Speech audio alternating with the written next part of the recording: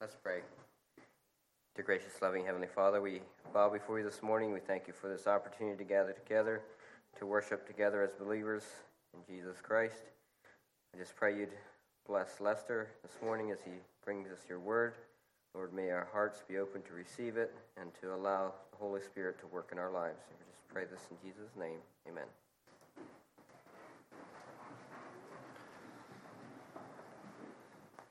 Greeting to each one of you, and thank you for coming today. Thank you for your interest in hearing God's word, and trust you have been blessed by that already in our service.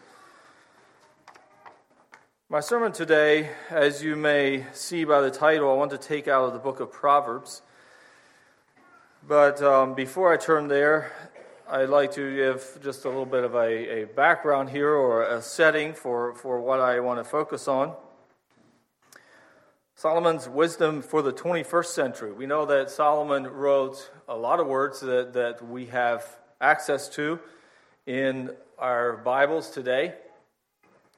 The whole book of Proverbs was some of his wisdom that has been shared, made available to us today. And even though this was written, I believe, about 3,000 years ago, we find a lot of value there for where we are at today, for the current events and the current circumstances that we find ourselves in. And that is by God's intent. He knew when he gave this wisdom to Solomon that we would need it for our time. And he has made it so that this book has lasted down through the centuries, and we have it in our hands today. If we look in Matthew, I'm just going to focus on a couple verses in Matthew chapter 24 at first, and you don't need to turn there if you don't want to, because I'm not really expounding on these verses too much, but it's a passage that probably you're familiar with. It's where Jesus predicted the destruction of the temple, and then the disciples had some questions for him as to when these events were going to come to pass. And so Jesus reveals to them some things that will take place in the end times, which I think you would agree with me is the time that we live in today. We don't know how close we are, as in number of days, to the end of this world, but we know that we are living in the end times. He says in verse 10 of Matthew chapter 24, "For then many will be offended, will betray one another, and will hate one another. Then many false prophets will rise up and deceive many. And because lawlessness will abound, the love of many will grow cold. But he who endures to the end shall be saved." So many will be offended, many will betray one another, there will be hatred, and this does not give us a very good picture of what is going to be happening. And I think, too, you would agree with me that we see this happening today. And I realize that probably my grandfather probably said the same thing, and the generations before him, when they read this verse, they probably said, oh yeah, this is definitely happening today. But it is increasing, I believe. It's not hard for us to see this happening in our world, where many are offended, betray one another, and hate one another. There will be an increase in hostility, in a willingness to offend and be offended, in speaking unkind words about each other, in spreading falsehoods and lying, selfish agendas. There will be a famine of peacefulness, quietness, and kindness. And I especially want you to think about this morning as we look at Solomon's wisdom and where God calls us to be, to think about the where we are at right today and the things that we have that previous generations did not have, and the things that are changing the way that we live because of our access to technology. And I'm especially thinking of the era of the internet. And I feel I'm maybe a little more fortunate than some of you younger ones to remember what life was like without the internet. There's a good number of you, an increasing number of you, of course, that don't know what life was like without the internet. But I didn't use email till I think I was in my 20s, maybe upper teens.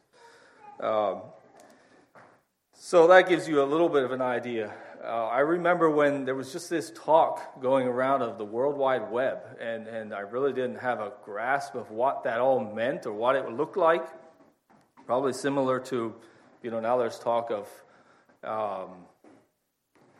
other things, technology coming down the road yet. We're like, that I can't really picture that, changing my life or even being in need of that. But this has brought a change to our generation.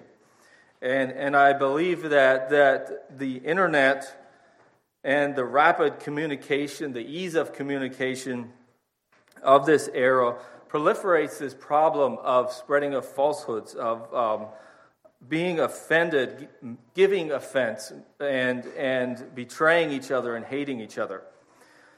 However, our focus is not going to be on a way to avoid the internet in order to make things better. I don't really think that's possible, or maybe it's possible, but rather difficult. But the problem does not lie in the technology that is available to us, but rather the problem is in our hearts. And that is why Solomon, I believe, could speak to this issue and give us this wisdom that applies to the time that we live in, because he dealt with, and the people of his time dealt with, the same sin problem. Not the same technology, but the same problem. The internet is spreading falsehoods. While there's a lot of useful information there, we realize there's also a very easy way to spread lies, to spread what is false, to send out a story that is completely made up. And it's easy to get people to believe that. Some of these people who intentionally do these things realize that their story is almost beyond believable, and yet if they can send that to millions of people, possibly there'll be hundreds or thousands that will actually believe it. And it's shaping our worldview, because we now have access to information that previous generations never or hardly had. They had to work very hard to find the information that we have today at our fingertips. And what we take in, what we consume, what we read and see and understand shapes our worldview, shapes how we look at the rest of the world around us, how we view ourselves fitting into the world, and so on. And again, that can be in both a positive and a negative way. We can read. It depends on what we choose to read and how careful we are with what we believe and take in. We can read just the negative, and we'll have a negative worldview. We can look at the positive and the good things that are happening, and that will shape our view of the world. It also proliferates this problem of offending each other because of our easy and quick ability to communicate to a lot of people, and especially to be able to do that without standing in front of them face to face. Proliferates the problem of offending people, because we can say things that we know people won't like, that we know will make them angry, and we can do it without ever looking at them, and yet it has the same effect when they read it or see it. So there's this problem of miscommunication and poor communication and reshaping our worldview into a negative worldview that comes through the use of the internet. But of course, using that technology can also be used in a good way, in a godly way, but we need wisdom in order to do that. So that's what we want to look at this morning. God's people are called to be different than the people described here in Matthew 24, where there's this betraying and hating and offending. God's people are called to be different than that. Turn with me quickly to James chapter 3, and let's look at what he says there.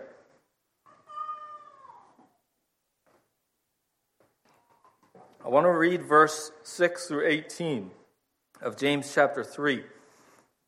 This is where he talks about the tongue, and he compares it to a bit in a horse's mouth or a rudder on a ship. Something very small, but yet can have a powerful effect. A small rudder can steer a large ship. And so he says our tongue is a little like that. Verse 6, the tongue is a fire, a world of iniquity. The tongue is so set among our members that it defiles the whole body and sets on fire the course of nature, and is set on fire of hell. Now, if you just read that verse, you say, well, what good is our tongue? That's pretty negative, but what he says is true. But of course we know our tongue can be used in a good way as well. Verse 7, every kind of beast and bird and reptile and creature in the sea is tamed and has been tamed by mankind, but no man can tame the tongue. It is an unruly evil full of deadly poison. With it we bless our God and Father, and with it we curse men who have been made in the similitude of God. Out of the same mouth proceeds blessing and cursing. My brethren, these things ought not so to be. Does a spring send forth fresh water and bitter from the same opening? Can a fig tree, my brethren, bear olives, or grapevine bear figs? Thus no spring yields both salt water and fresh. Okay, I'll continue on here. Who is wise and understanding among you? Let him show by good conduct that his words are done in the meekness of wisdom. But if you have bitter envying and self-seeking in your heart, do not boast and lie against the truth. This wisdom does not descend from above, but is earthly, sensual, demonic. For where envy and self-seeking exist, confusion and every evil thing are there. But the wisdom that is from above is first pure, then peaceable, gentle, willing to yield, full of mercy and good fruits, without partiality and without hypocrisy. Now the fruit of righteousness is sown in peace by those who make peace. So there's where God gives us the recipe for something different than what the world has to offer. And the words that James uses here fit very well with what Jesus describes there to his disciples in Matthew 24. My brethren, these things ought not to be so. That's where God calls us to be. That our mouth is used for both blessing and cursing. But rather we are to be pure. The New Living Translation says for verse 13, it says, let him show by good conduct that his works are done in meekness of wisdom. The New Living says that our good conduct that be done with the humility that comes from wisdom. The humility that comes from wisdom. Where do we find this wisdom? Well, God gave some of this to Solomon over 3,000 years ago. And God's wisdom applied to the internet era, to the 21st century, to the time we live in. God's wisdom can spread goodness and righteousness rather than what is described here. So turn with me now to Proverbs chapter 25. This is the passage of Scripture that I want to focus on this morning. And it tells us here in verse 1 that these are the Proverbs of Solomon which the men of Hezekiah, king of Judah, copied. And if I understand that right, it's telling us that, so we know that Solomon had a lot of wisdom and he wrote a lot of things down. Well, I believe it was something like 200 to 300 years after Solomon that King Hezekiah lived. And it says he had access to this wisdom from Solomon and decided to compile it into some of these passages that we have here in the book of Proverbs. So he had his servants copy down some of the wisdom of Solomon. And I had to wonder, how did Hezekiah here or his servants, how did they know what to write in here and what order to put it in? Because we know they didn't share with us all the wisdom that Solomon had, only portions of what he had written down and what had been passed down through the generations to several hundred years later. But they found it important to write some of this down and apparently put it in this order. And oftentimes when I read the Proverbs, I feel like it's kind of almost a jumble of little nuggets of wisdom, but not really, just kind of in a random order, and kind of jumping from one subject to another. You know what I mean? And that's kind of what I see here in chapter 25 as well. But I do see a couple categories here that I'm going to put these Proverbs into. So I'm not going to read down through this whole chapter, because I'm going to be taking kind of one bit at a time and reading it and applying it to our lives.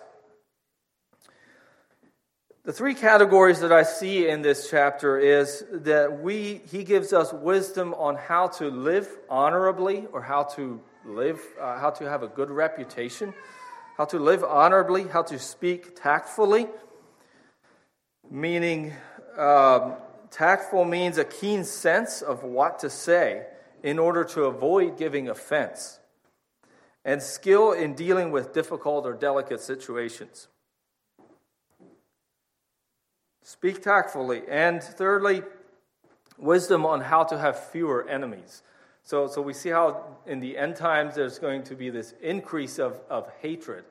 And we see that happening in our world today, where it seems like people just don't mind having a lot of enemies. We should not be like that as God's people. To live honorably, to speak tactfully, and to have fewer enemies, I think is what Solomon, Hezekiah, scribes, whoever compiled this, and ultimately God is speaking to us today. Now, when we read these Proverbs, I want us to keep a couple things in mind here that will help us to understand better what Solomon was trying to say. God intends for us to apply this wisdom to our lives, and we don't live in the same time that Solomon did. Our world is very different. Solomon uses word pictures and figurative language to give us pictures of that. Somehow that helps me to impress it in my mind more when there's this picture. So some of these pictures that he gives us, I'm going to take the freedom to put them a little bit more in a modern day form maybe. We need to remember that Solomon lived in royalty all his life. He was the son of a king, and then took over the throne from his father David. So he grew up in the palace. He grew up in a royal family. And so some of his view of life is different for us as middle-class Americans. So again, some of the examples that he uses, we need to remember, come from that perspective of living in royalty and living with a lot of riches and wealth. Solomon's wisdom from Proverbs 25. To live honorably, or to seek to have a good reputation. God wants us to portray his goodness to the world around us. He wants us to be his disciples, and in that way follow his pattern. So we are to have a good reputation. We should have a good reputation. The wicked world around us should see our lives and see something very different. And they should ultimately honor God because of what they see in our lives, because we have an honorable reputation.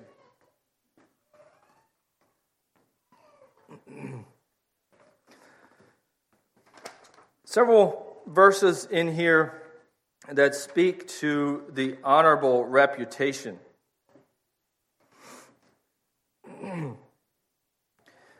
And this is simply again, just describing this a little more, to avoid being a bad influence, to learn self-control, to be humble and honest.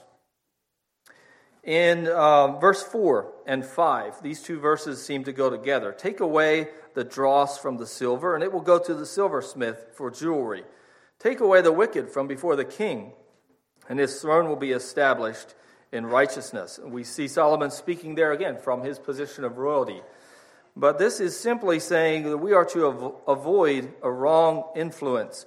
I don't know much about how silver is refined, but apparently there's a process where the impurities need to be taken out. The dross, it refers to it here, and then it's ready to be made into jewelry. In the same way, the wicked influence, the wrong influences in our life need to be sorted out, need to be taken out. And just as A king usually surrounds himself with some advisors, some assistants. We see that same pattern in our country today. The president hires a large staff of people as his advisors in different specific areas and his cabinet members. And just as a king's decisions are affected by the advisors that he has, and they will influence what he does as a king and where the country goes. The same way, the people, the things that influence our lives will shape who we are and what our reputation will be. So we need to sort out the evil, the wicked. Verse 6 and 7, do not exalt yourself in the presence of the king, and do not stand in the place of the great. For it is better that he say to you, come up here, than that you should be put lower in the presence of the prince, whom your eyes have seen. And here he's talking about humility, about having the reputation of being a humble person. And he's simply saying, don't promote yourself. And we could apply this to being hired. If you go out and are hired by a business and you have an employer, you don't promote yourself. You just do what your boss asks you to do. And then if he sees that you deserve it, he will give you a promotion. In the same way, as Christians, we're not to, as God's people, we should be humble. We don't need to promote ourselves. God will give us the reward that we deserve. We're to focus on being faithful. Verse 13 is the next one I see here that speaks to our reputation. Like the cold of snow, excuse me, like the cold of snow in time of harvest, is a faithful messenger to those who send him, for he refreshes the soul of his masters. And I want you to be thinking about, as we go through this, about how you use the internet and maybe in particular social media, because that's becoming a prominent way of us communicating with each other. So I know not all of you here probably not use social media, but many of you do.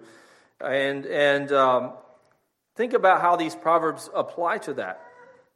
Here he says, just as refreshing as the cold of snow in the time of harvest. So we know the time of harvest is hot, dry, dusty.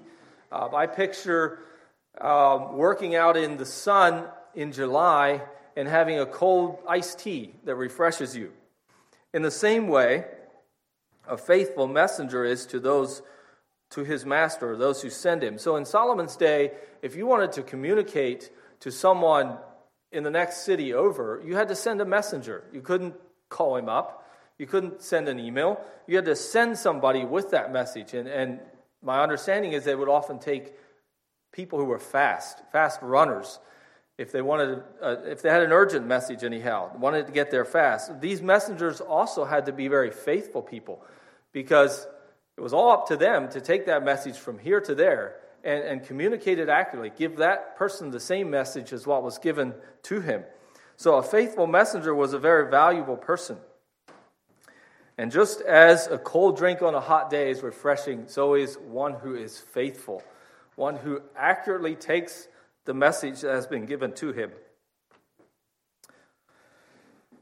Verse 14, whoever falsely boasts of giving is like clouds and wind without rain. And this may speak a little bit to what John was saying last Sunday about having good intentions. If we boast about giving falsely and never actually give, or if we talk about what we're going to do, what we plan to do, the good things we're going to do, but never actually do them, we're like clouds and wind without rain. On a summer day, you're wishing for a shower of rain to cool things off and to water the earth. The dark clouds come and the wind blows, but it never rains. That's like someone who boasts falsely of giving. We need to be honest people. 16, verse 16, have you found honey? Eat only as much as you need, lest you be filled with it and vomit. Again, this speaks to a good reputation. Don't indulge. Don't take more than you need to. Learn self-control. And verse 17, I found a very interesting one. Seldom set foot in your neighbor's house, lest he become weary of you and hate you. And again, I'm not sure how, well, I know this applies to our day, but I don't think we have the problem of visiting our neighbors too much, or very rarely do I see that problem today, of actually going and knocking on your neighbor's door, or your friend, or your brother or sister in the church, wherever it may be. We tend not to do that so much today, and that's probably partly because of the technology we have. However, we certainly can do that with our technology, become an annoyance to other people. A man who bears false witness against his neighbor, this is verse 18, is like a club, a sword, and a sharp arrow. And this could be speaking to not only our reputation or living honorably, but also speaking tactfully and having fewer enemies. But to bear false witness or to tell lies about others is like using a weapon against them, is what it's telling us here.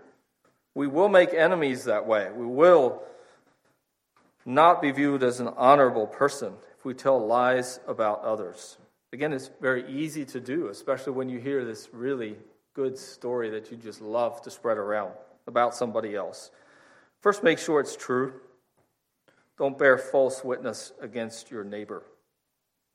Verse 19, confidence in an unfaithful man in time of trouble is like a bad tooth and a foot out of joint. Or you could say, I think he's trying to say here, like a persistent, debilitating pain. Maybe you know what that feels like. A bad tooth may start out as a very small thing and become so intense and so bad that it basically cripples you. Persistent, debilitating pain. So is an unfaithful man, or putting your confidence in an unfaithful man. And this may speak to the previous verse where it talks about being a false witness or lying about others. Certainly an unfaithful man is one who's willing to gossip, to spread lies and rumors.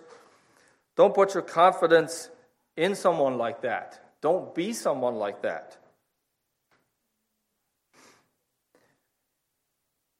And then I'm going to jump down to 26 through 28.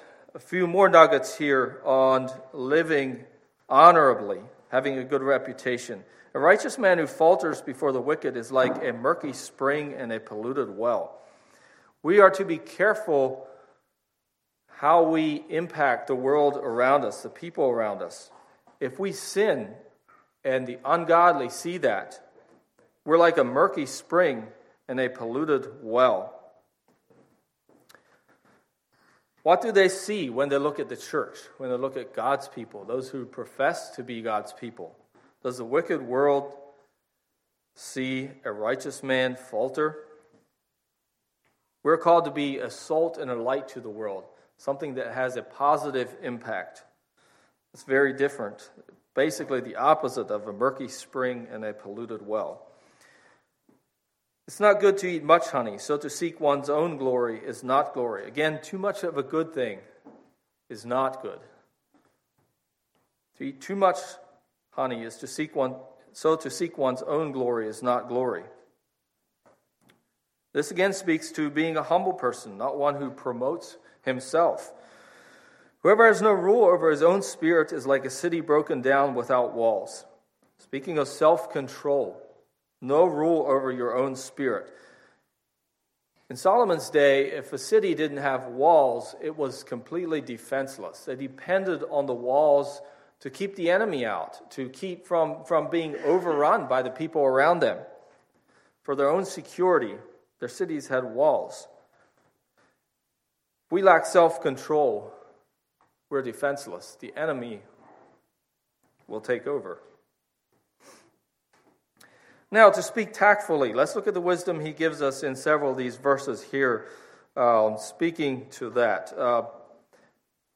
Again, it means to have this sense of what to say in order to avoid giving offense, to be skillful in dealing with difficult or delicate situations. And it's not only, tactful is not only the words we use, but it's also the way we live life sometimes, our actions.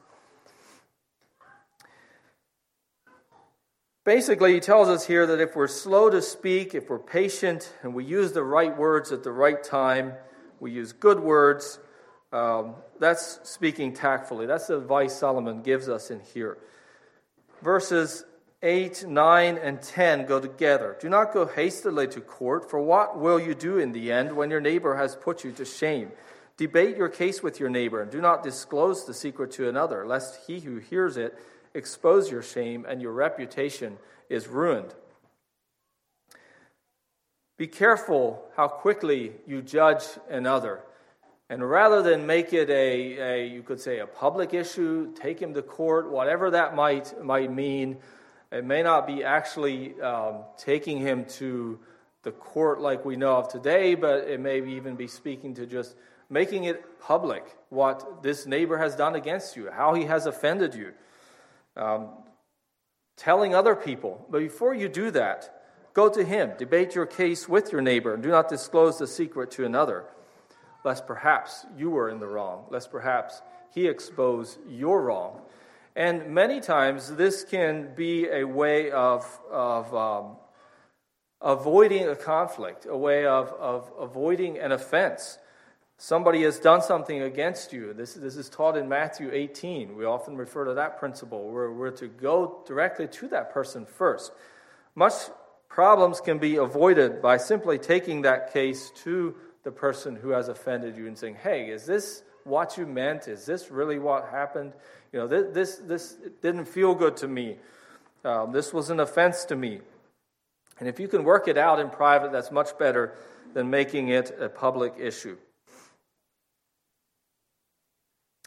Verse 11 and 12, a word fitly spoken is like apples of gold in settings of silver. Like an earring of gold and an ornament of fine gold is a wise rebuker to an obedient ear.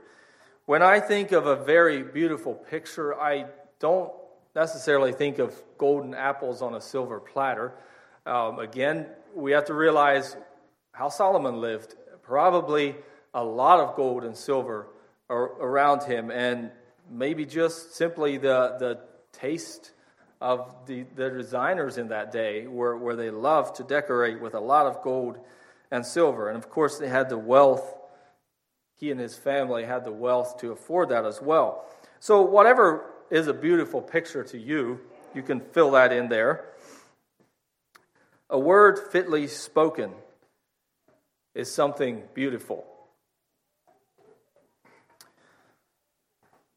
A wise rebuke to an obedient ear. A word fitly spoken is not always saying something real positive, but can also be a wise rebuke. Again, we see the tactfulness that's required there to carefully approach somebody with a rebuke. Be careful how we say that. Choose your words wisely.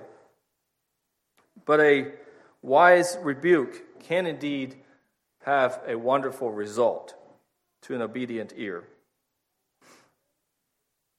Verse 15, by long forbearance a ruler is persuaded, and a gentle tongue breaks a bone.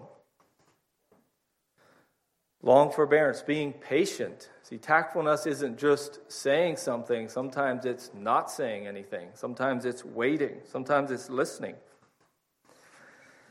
Using words in a gentle way, but can have a powerful effect. Here it says, breaks a bone. We know the force that it takes to break a bone.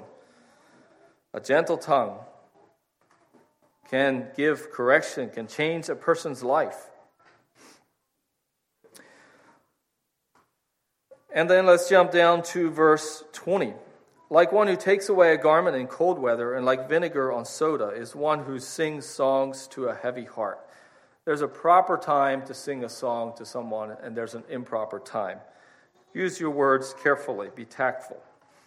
Verse 25, as cold water to a weary soul, so is good news from a far country. And here he's just simply reminding us to be positive in the words we speak. There's enough of bad news around us to last a long time. And some of that needs to be talked about, needs to be heard, we need to pay attention to. But don't forget the good news, the refreshingness of good news. The Supreme Court Justice Stephen Breyer once said, and thinking about someone who needs to be tactful in their speech, if you think about what their responsibilities are on the Supreme Court, they do a lot of debating, a lot of really big decision making, and done by a group of 7 judges. He said this. He was talking about how the key is to listen. And I quote, "Never get into I have a better argument than you." When you get into that kind of argument, the other person says, "Well, I have a better argument than you."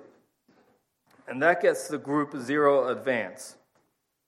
Listen to what the other person said, and then try to see what you might say that might be useful, given where the other person is coming from.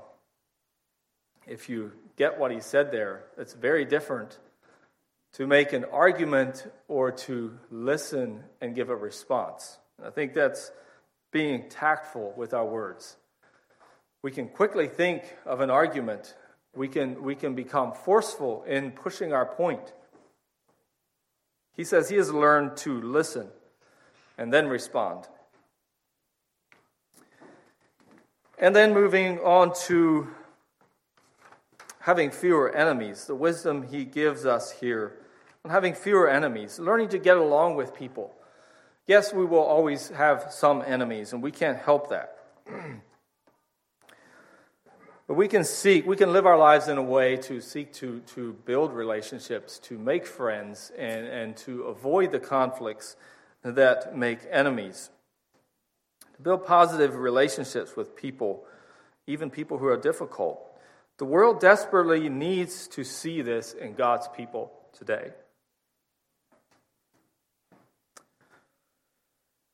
In verse 21 through 24, if your enemy is hungry, give him bread to eat. If he is thirsty, give him water to drink. For so you will heap coals of fire on his head, and the Lord will reward you. The north wind brings forth rain, and a backbiting tongue, and angry countenance. It is better to dwell in a corner of a housetop than in a house shared with a contentious woman. Whatever coals of fire here may represent, and there's even on well-studied commentators, they kind of debate what exactly this means and seem to always have a hard time figuring out exactly what he's referring to heap coals of fire on your head. But it surely results in a better outcome than giving evil for evil or treating your enemies unkindly. And it also promises a reward from God here. If we give our enemies bread to eat, water to drink, and so heap coals of fire on his head, the Lord will reward you. Some people think this may be referring to, just like you put a piece of iron into the hot coals to shape it, make it so you can shape it and mold it. A little bit the same way when you treat your enemy kindly, gives you the ability to change his heart. And there's also the idea of sharing the hot coals that you have with your neighbor or your enemy so that he can start a fire to warm himself. Whatever it may be, we know the outcome. The promise here is that the Lord will reward you. And many times, when you do treat your enemies that way, you do have the ability to change who they are and even turn them into your friend.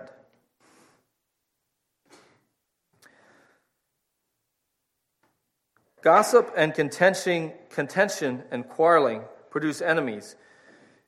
It talks about sharing a house with a contentious woman, and before we accuse the women of being contentious, just realize that men are contentious as well. And Solomon probably said it this way because he dealt with some of this.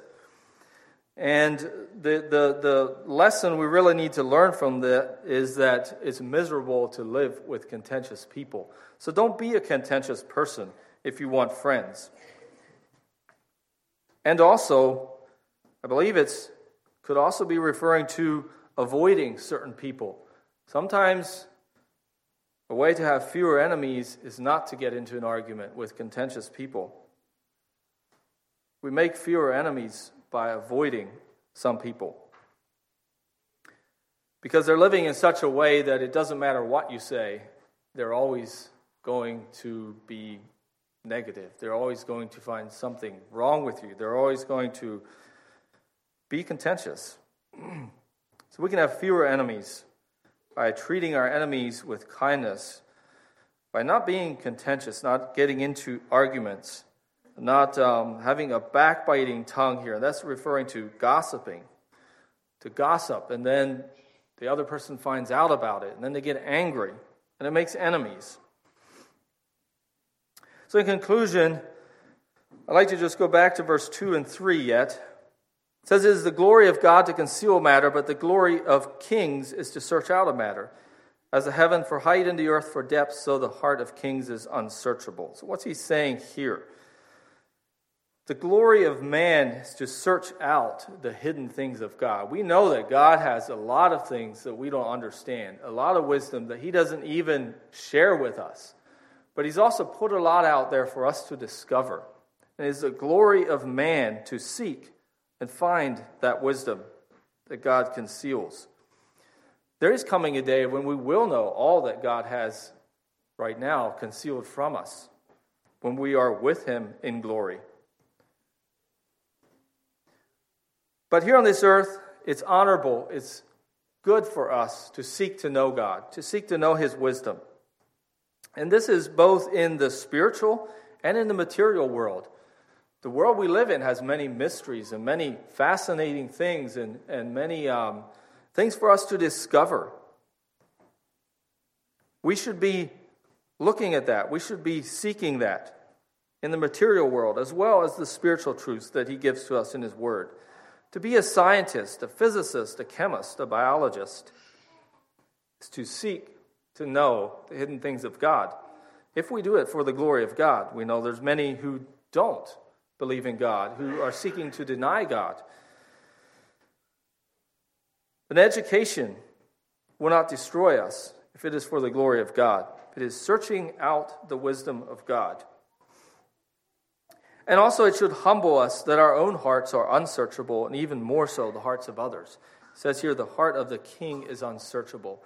The Bible tells us that we don't even understand our own heart all the time. It deceives us. Much less the heart of others that we often try and judge when we're too quick with judgment. This should humble us that our own hearts are unsearchable.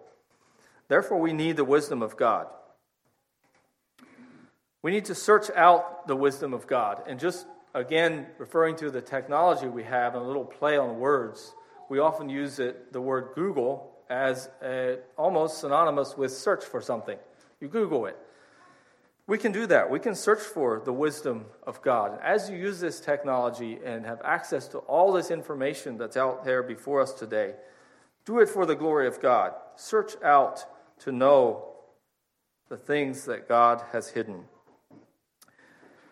In 1 Kings chapter 10, I'm just going to read a few verses from there. "So King Solomon surpassed all the kings of the earth in riches and wisdom. Now all the earth sought the presence of Solomon to hear his wisdom, which God had put in his heart.